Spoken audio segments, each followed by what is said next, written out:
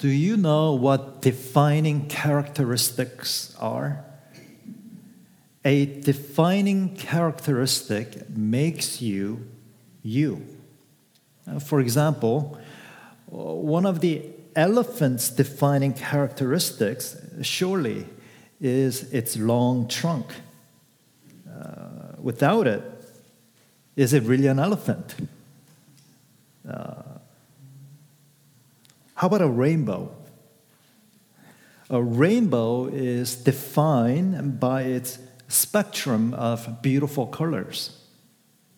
That's its defining characteristic. And if it is not there, could you say that there is a rainbow?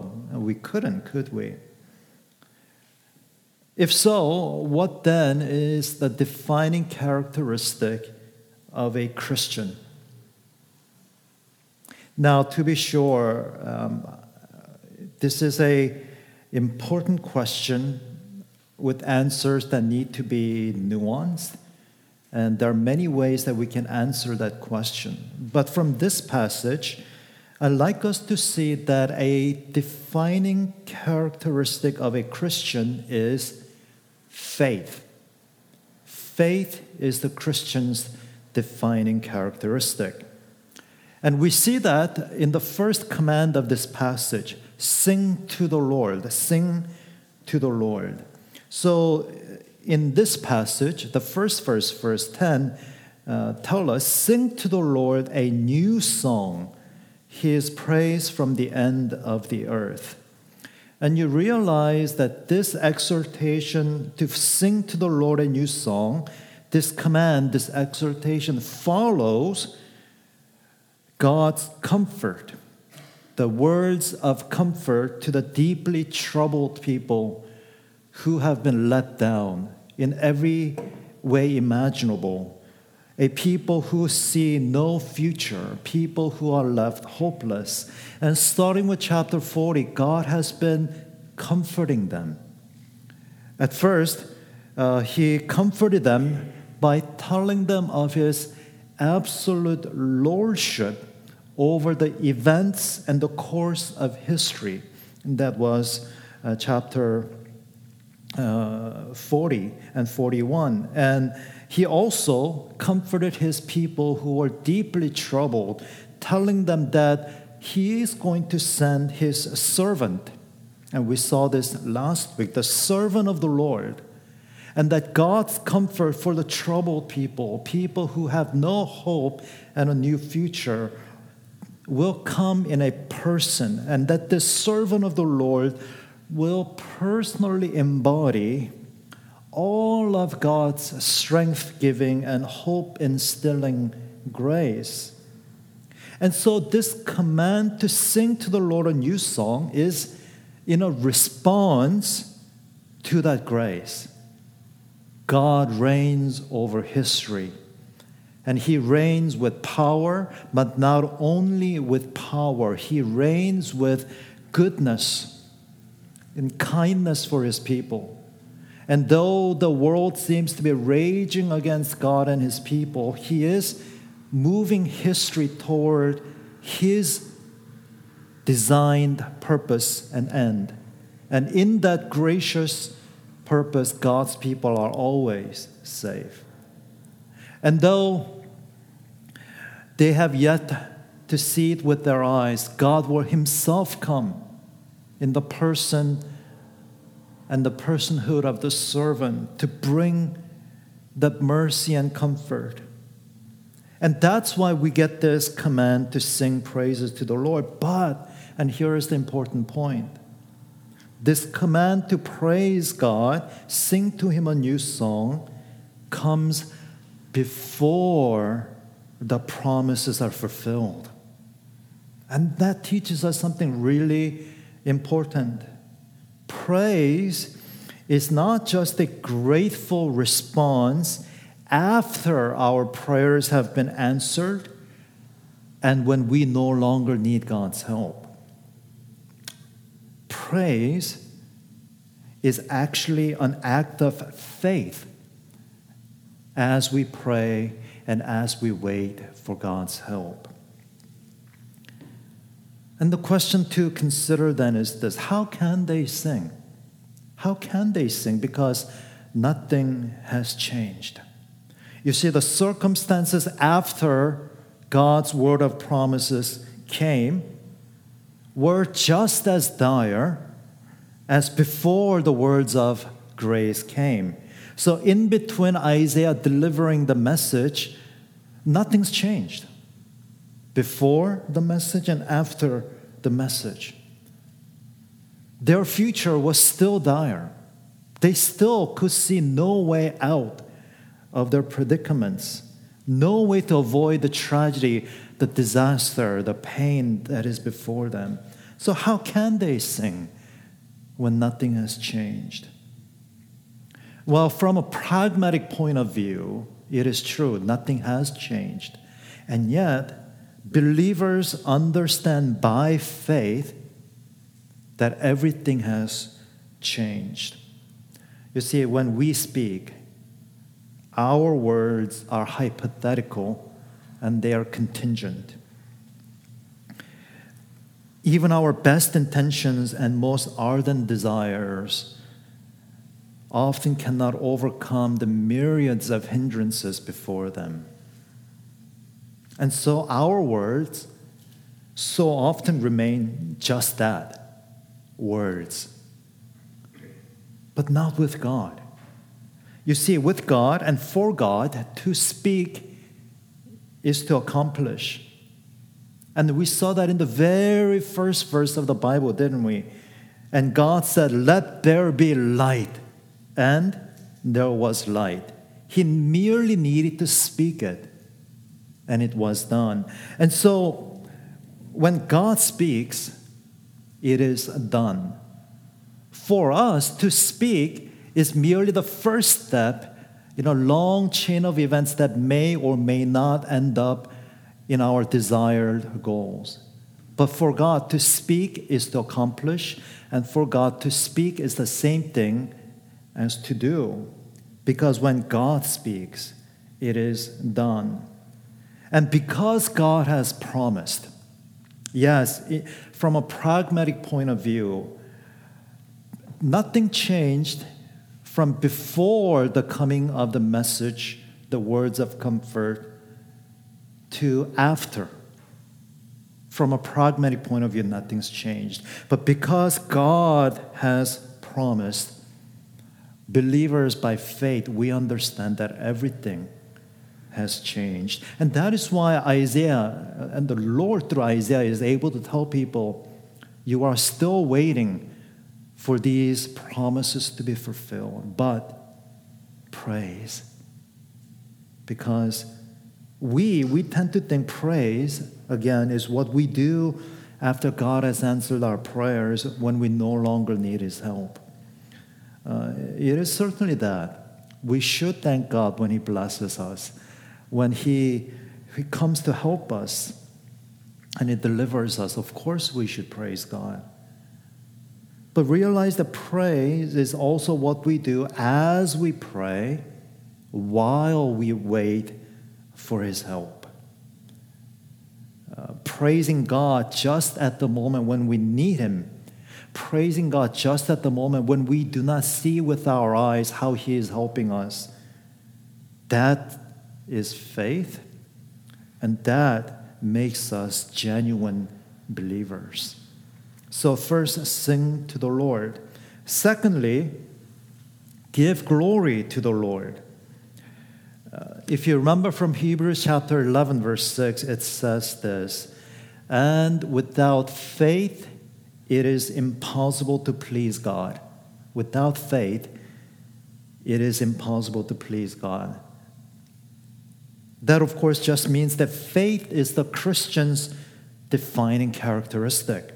So that where there is no faith, there is no Christian. But faith also needs to be pointed in the right direction. Now, if you remember from a few passages before, remember from chapter 41, verse 29, how God rebuked the idols. God said, "Behold, they are all a delusion. Their works are nothing. Their metal images are empty wind." Now, we live in a very advanced society, post-industrial revolution. And so we hear a verse like this and we don't think much of it. But during Isaiah's times, metal was rare and precious. Now, everything around us is made out of metal. It's cheap. It's so cheap that we often don't even bother recycling or sell back. We just throw away. But not during Isaiah's days. It was labor intensive, it was costly, it was precious. And so when they made idols out of metal, what they did is they made their idols out of something that is durable and precious. Well, we can put it this way. They poured their heart and soul into their best laid plans. This was not just some flippant decision that they made, but they invested themselves. They spent dearly in order to have themselves some tangible hope, something that comforted them. But of course, it was absolutely of no help. But what we need to realize is that idolatry is also an act of faith. But it is faith directed in the wrong direction. And when faith is directed at the wrong object, that's what idolatry is. We insist on our own agendas, and as if mere believing, mere faith is going to save us. People say, this is what I want to do, and I just know it's going to happen because I have faith. I have faith that will happen. That's idolatry. Why? Because you've invested yourself into something that you think is durable and precious, and you've poured your heart and soul into it. But it's faith pointed at something that is not God. And when faith is pointed at the wrong object, that faith cannot give us a future. And that is why in verse 17, God says, "They are turned back and utterly put to shame who trust in carved idols, who say to metal images, 'You are our gods.'" You see, it's not faith that matters, but where our faith is aimed, where our faith is pointing. And that is why in verse 12 we read, "Let them give glory to the Lord. Let them give glory to the Lord and declare his praise in the coastlands." Now, this links back to verse 4 of this chapter where we read about the servant of the Lord, of course, Jesus.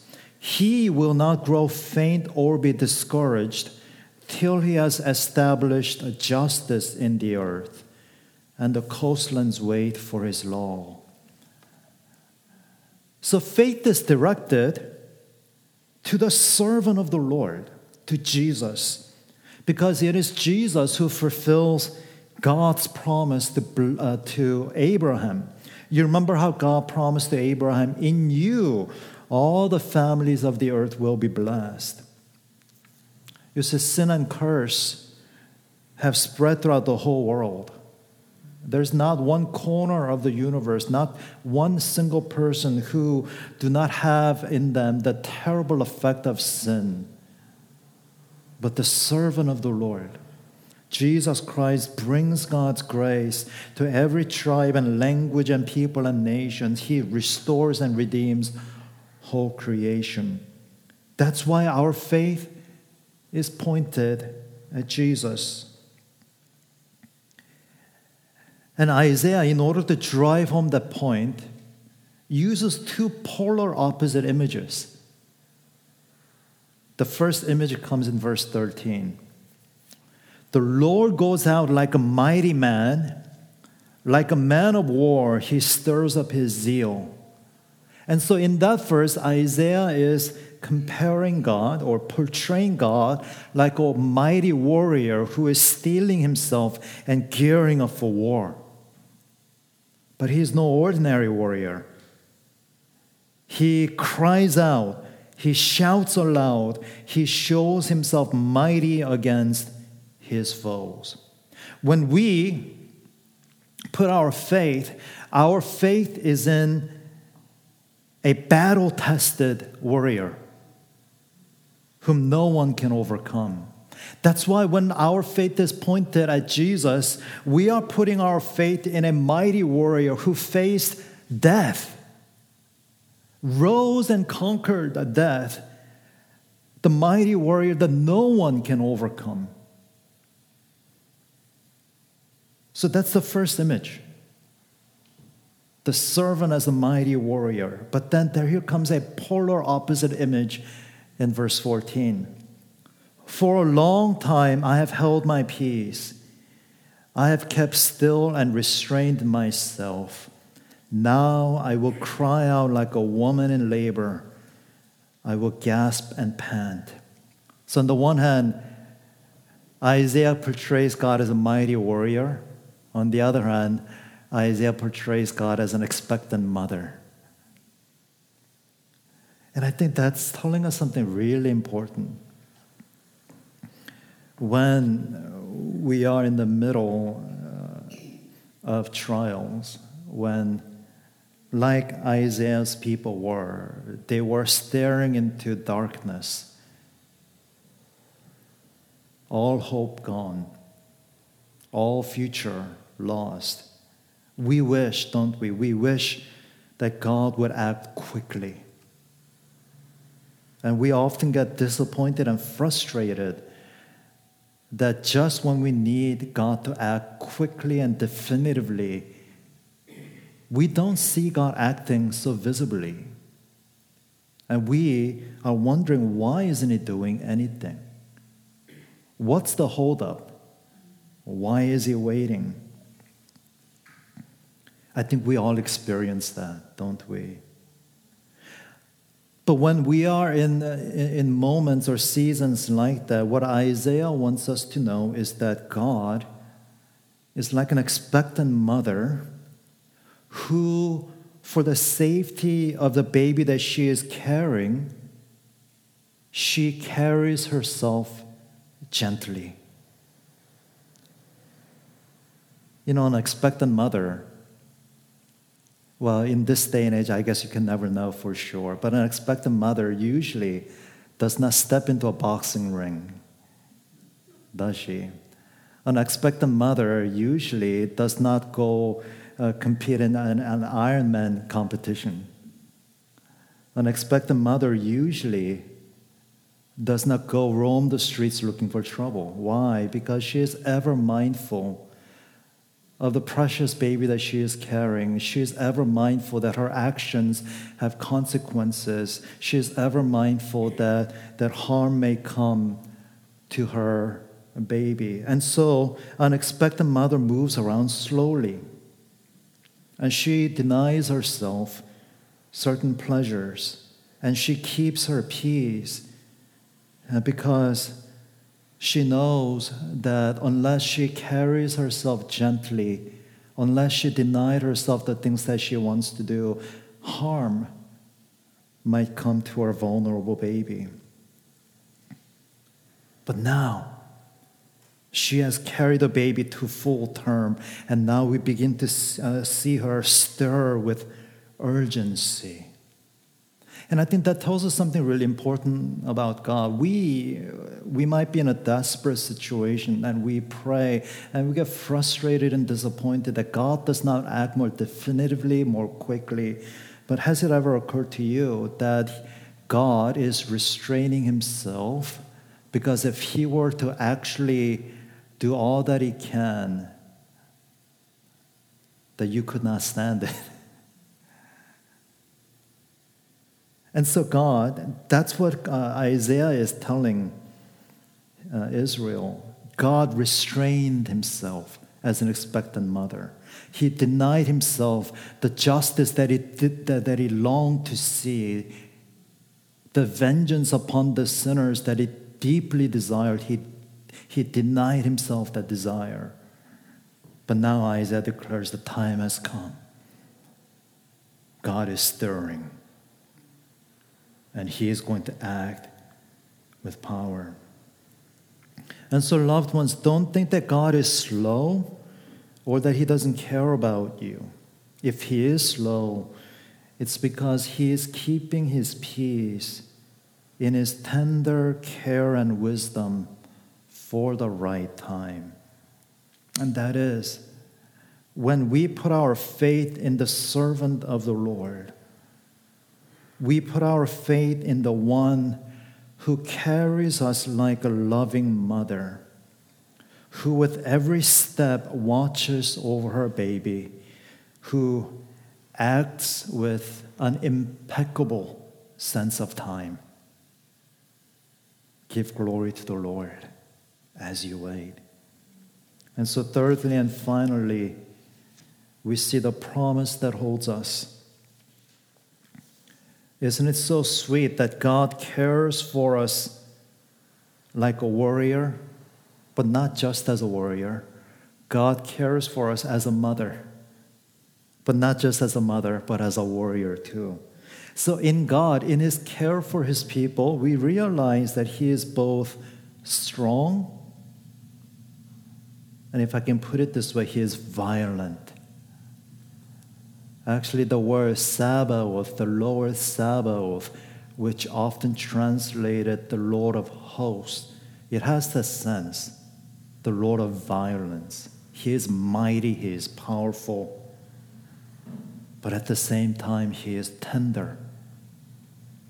And it's that God who promises, and I will lead the blind in a way that they do not know.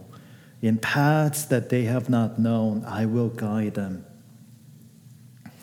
And like Israel during Isaiah's time, we also may be in a season where we see no path before us. And there appears to be no way to avoid pain and difficulty before us. But it's precisely then when we can see no path before us, we are the blind that God is speaking to today. When He says, I will lead the blind in the way that they do not know, in paths that they have not known, I will guide them. You said that's precisely what it means. You and I, we often find ourselves in life situations where we see no path before us. Every choice before us seems wrong, and every decision that we have to make uncertain. And when we cannot see the path, God says, I will lead you. I will guide you through a path that you cannot see. And it is then, when we cannot see the path before us, it is then that we learn to look to God in faith and rely on Him completely. It's when we have nothing left to hold on to except His love that we are actually beginning to find our way. And so this is the promise that holds us. I will turn the darkness before them into light and rough places into level ground. These are the things I do, and I do not forsake them. Are you in a dark place? And does the path before you seem rough? Have you lost hope and you do not know how to continue? Sing to the Lord a new song. God's grace never stands still. His mercies are never static. Today He will give you grace. Tomorrow He will be merciful. Sing to the Lord a new song and give glory to the Lord. No, we most certainly do not celebrate pain, and we do not rejoice over darkness. But in the critical season of deep darkness, we can take hold of God who is both strong and tender. And we do that by singing. We do that by praising Him. And we do that by giving glory to Him. Again, singing to God His praises, giving glory to Him. These are not the things that we merely do when we no longer need God's help. It is an act of faith. It is what we do as we wait, as we pray. And take heart and be comforted by this, that Jesus himself, he himself experienced deep darkness. And he knows what a rough path feels like. But he conquered over them for us. And in Jesus, we can also overcome. Amen. Now let's pray together. Father, we thank you that you come to our help and our aid in surprising ways. You tell us that you are mighty, a mighty warrior, and you tell us that you are tender like a mother. Thank you for that assurance, O God, and we pray that we may find strength and hope and grace against all the trials of our lives, against all the setbacks and disappointments. And please keep alive in our hearts the sense of your nearness and of your goodness. For we pray these things in Jesus' name.